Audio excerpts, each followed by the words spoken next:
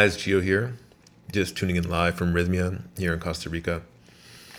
I'm actually going to record my Giocast here. I figured I'd just go live at the same time just to share on Instagram.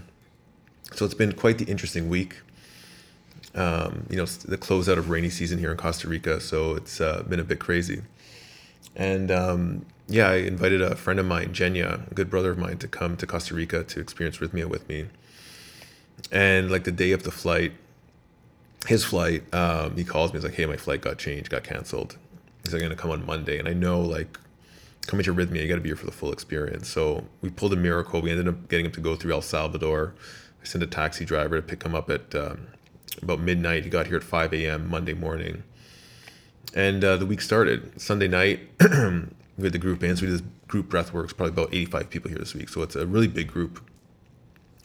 And I'm getting ready, and I can't find my guitar pick for my guitar. And we go in, we do the session, amazing, powerful breathwork session. I go to like halfway through, the headset stops working, so I can't hear me. I go to try to fix the headset. I step on the cord that unplugs the whole sound system, and it was just really funny just to just really surrender and roll with it. I get the guitar, and for some reason, it just sounded just really weird. I didn't have a pick. It was quite funny. We got through it. We had a great share. And I'm walking back to my room. And I'm like, man, I should have asked if anyone has a pick. And literally my next door neighbor comes up to me. And he's like, "Hey, man, do you need an extra pick?" I'm like, "You don't say." He's like, "Yeah, I just got a whole bag of extra picks here if you need a couple." So he gives me a whole bunch of extra picks. And that kind of started the synchronicity of the week.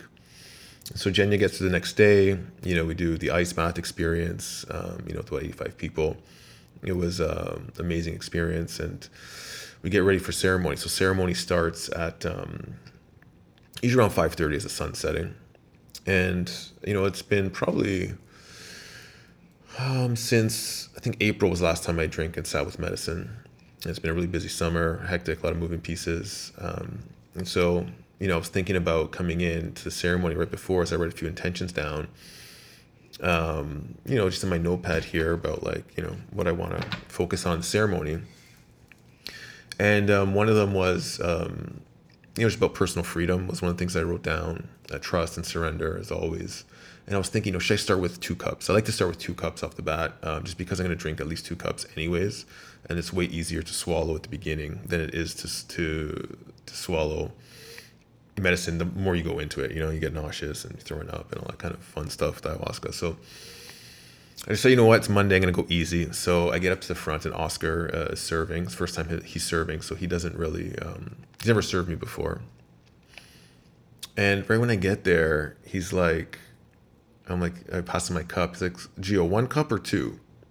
Oh, 1 cup and I felt in that moment, it was like the ayahuasca was speaking to me. It was kind of like taunting me. "Hey, Clarissa, it's like, you sure you just want to do one, or, let's go for it." And I took that as a sign. I said, "Okay, fine, let's do 2. So I take the 2, go sit down, nothing happens. 2 hours of silence go by, nothing happens. Okay. They call for the 2nd cup. Get up, take the 2nd cup, go back, lay down. Waiting. Nothing's happening. And then I'm like getting in my head. I'm like, okay, what's going on? Is this medicine week? Is it, Oscar, like the shaman? I'm trying my mind is trying to process what's going on right now. Well, how come I'm not feeling anything? Because it's been a few hours. I'm like, okay, let me go for a walk and see what's going on. So I go for a walk to the bathroom, and people are obviously messed up. Like, people are making noises, throwing up. It's kind of like getting a bit crazy in there. An 85-person ceremony.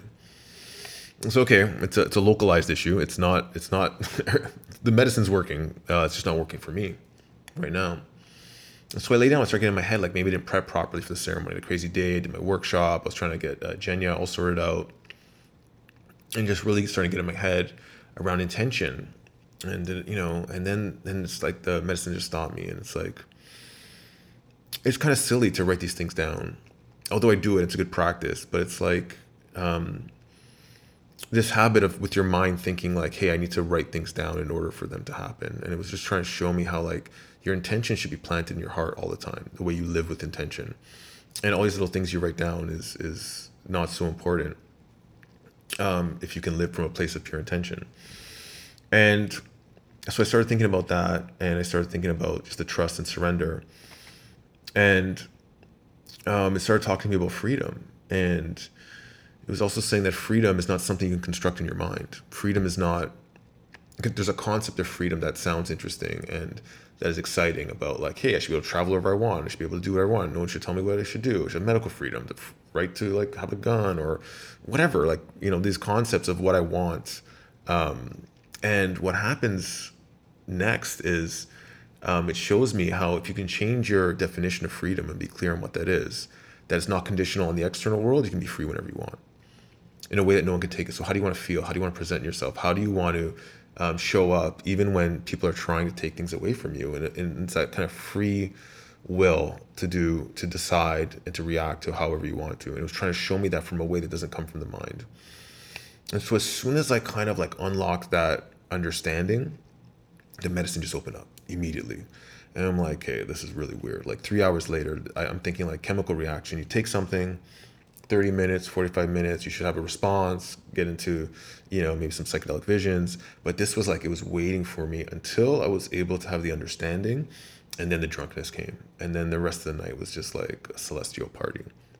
Amazing.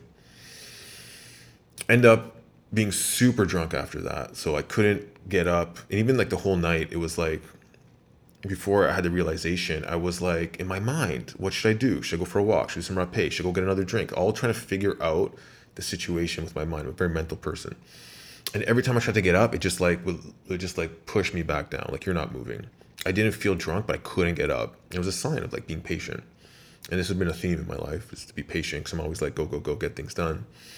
And, ended up not sleeping at all, because I just felt really drunk the rest of the night, kind of in my head a bit like active, but it was like kind of just trying to teach me how to relax and get out of my mind.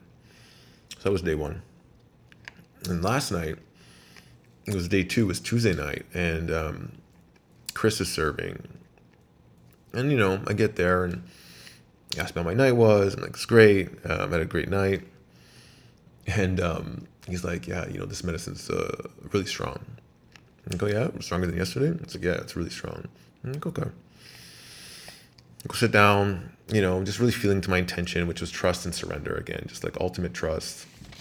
And asking for a deep healing and asking Mother Ayahuasca just to take me into her arms, whatever that means. I'm building this like kind of relationship with Ayahuasca where we have conversations now. Where before it was just like psychedelic explosions. So I'm pretty confident I'm going to start off with 2 cups tonight. So I get to the front, and Kato is serving, and she's like, I'm like, so yeah, I'm thinking 2 tonight. She's like, oh, this is strong medicine. Are you sure? And I'm like, okay, you know what? I'll leave it up to you. I'll leave it in your hands. She's like, okay. So she gives me the big cup. I drink the big cup. It feels like 3 gulps or something. I don't even know. It was a lot, but it always goes down easiest at the beginning. Again, I go lie down, 2 hours of silence, waiting. Nothing is happening. I'm like, okay, come on, not this again. Finally get up. They call for the second cup. I get up. I get to the front. I start to feel a wave of nausea. I'm like, oh, this is not good. So I'm like, okay, let me just try to settle it down just so I can get the medicine as I'm talking. I'm like, hey, look, just give me this opportunity. Let me drink some, settle down. I'll go sit down. And then, if I need to puke there, make me do it. So I take the cup and like I gag. And then I go down to one knee, like just like kind of like makes me like fall down, holding it. I just couldn't hold it any longer. I just like purged, like this like violent, deep, like cathartic purge. But I was like, oh man, I'm purging. I didn't even feel drunk yet, drunk off the medicine. I finish that. I get right back up. I'm like, okay, Chris, give me one more. It's like, okay, let's do a half this time. Because I didn't really count that one because I felt like it didn't stay in long enough. So I take that half and then I go lie down. And immediately I go into this dream where I'm like envisioning the cup that I just drank. And it's kind of like going backwards in time, showing me like the trip it took to get all the way to here, back to like someone brewing it and putting their prayer intention into it, back to like being cut and chopped from the vine, all the way back to like being a vine living in the Amazon. And I was just there in the rainforest and I could see the ants crawling on it and the water dripping on it and the nature all around me. I was like, oh, this is amazing. So this is what it's like to be a vine. And she starts speaking to me. She's like, that's what the experience of a human looking at a vine is, but that's not how we experience it. Because a vine doesn't have eyes. We don't see what you see. And it's like, you really want to see? And I'm like, yeah, I do. So all of a sudden I become the energy of the plant. It was like this green glowing energy, and I could feel the forest around me. I could feel the ants crawling on me, but not like texture, like the energy of them. And I was like, oh wow, this is the most interesting experience as I'm like diving into the spirit of ayahuasca. And and the thought comes is like, I wonder what it's like to be harvested, of course. And so she's like, when we get harvested, it's kind of like we it's our intention. Like we know this is gonna happen. We give ourselves up. Oh, sorry, just missed the call. I'm gonna put this on. Do not disturb. And the alarm went off at the same time. And so the ayahuasca's like, I want to experience what it's like to be harvested.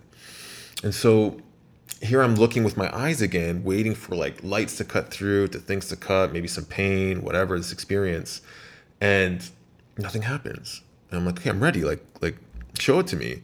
And she's like, no, it already happened. Like humans are so attached to the material and physical world. They're so detached from spirit. And plants and the animal kingdom and even plants, they live in spirit like almost all the time. And like their physical manifestation is just, how they present themselves in the physical world, but all they do is energy, and they feel. And when the vine was harvested, nothing changed. And it showed me the continuity of spirit, as in the physical world something changes, but the spirit of the plant lives on forever. It was such a deep kind of lesson to me about trusting, which was my intention, and the human spirit. And how do we get more in touch with that? How do you get more in touch with your human spirit to feel more seamless as we go through this life and eventually as we transition? So it was all good. I thought, what a beautiful lesson tonight. I'm good. I'm feeling, the afterglow of ayahuasca, where it's just a sense of euphoria. You feel kind of like a really amazing buzz, seeing some colors and patterns, geometric shapes. Your body feels light, and the live band starts playing, and the musicians at Rhythmia are just like out of this world, especially on the medicine. So I go sit down, and Cuckoo's playing, and really just like I become one with the medicine. Really just like closing my eyes, I could feel the beat of the music, and they got these like flutes and guitars and singing, and really just lose myself in it. And I'm like, okay, I'm sitting near Chris, the shaman. I'm like, Chris, whenever, if you have time and you feel up to it, I'd love to do a healing. And they do this healing where they have like these feathers and these plants, and they put like lotions on you, and they pray and they chant. And so he's like, yeah, I'm gonna about to serve the third cup. Just wait right here. As soon as I serve that, because it's getting late, I'll do it. He's like, you want another cup? I'm like, no, I'm in a really good space right now. I don't need another cup. So I'm sitting there, and he goes to serve the cup, and each person that goes and takes a cup, as I'm watching, I feel like I am drinking that cup at the same time. So each cup, the intensity grows a little bit. Next cup grows a little bit more.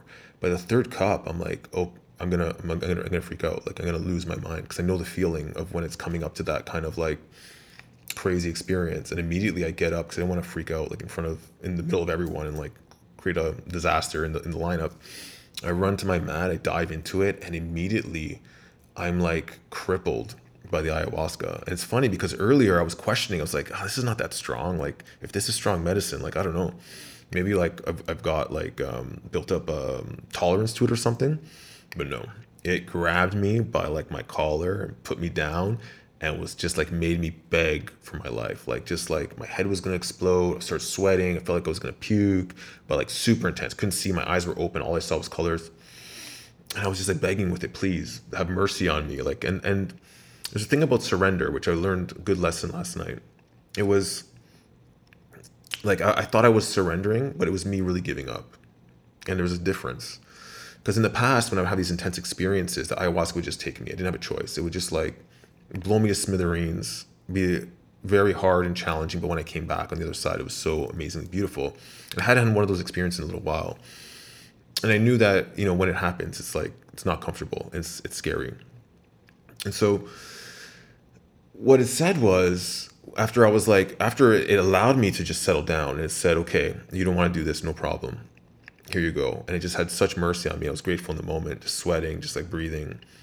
But it was like true surrender is surrendering into that intense experience. So you have a choice.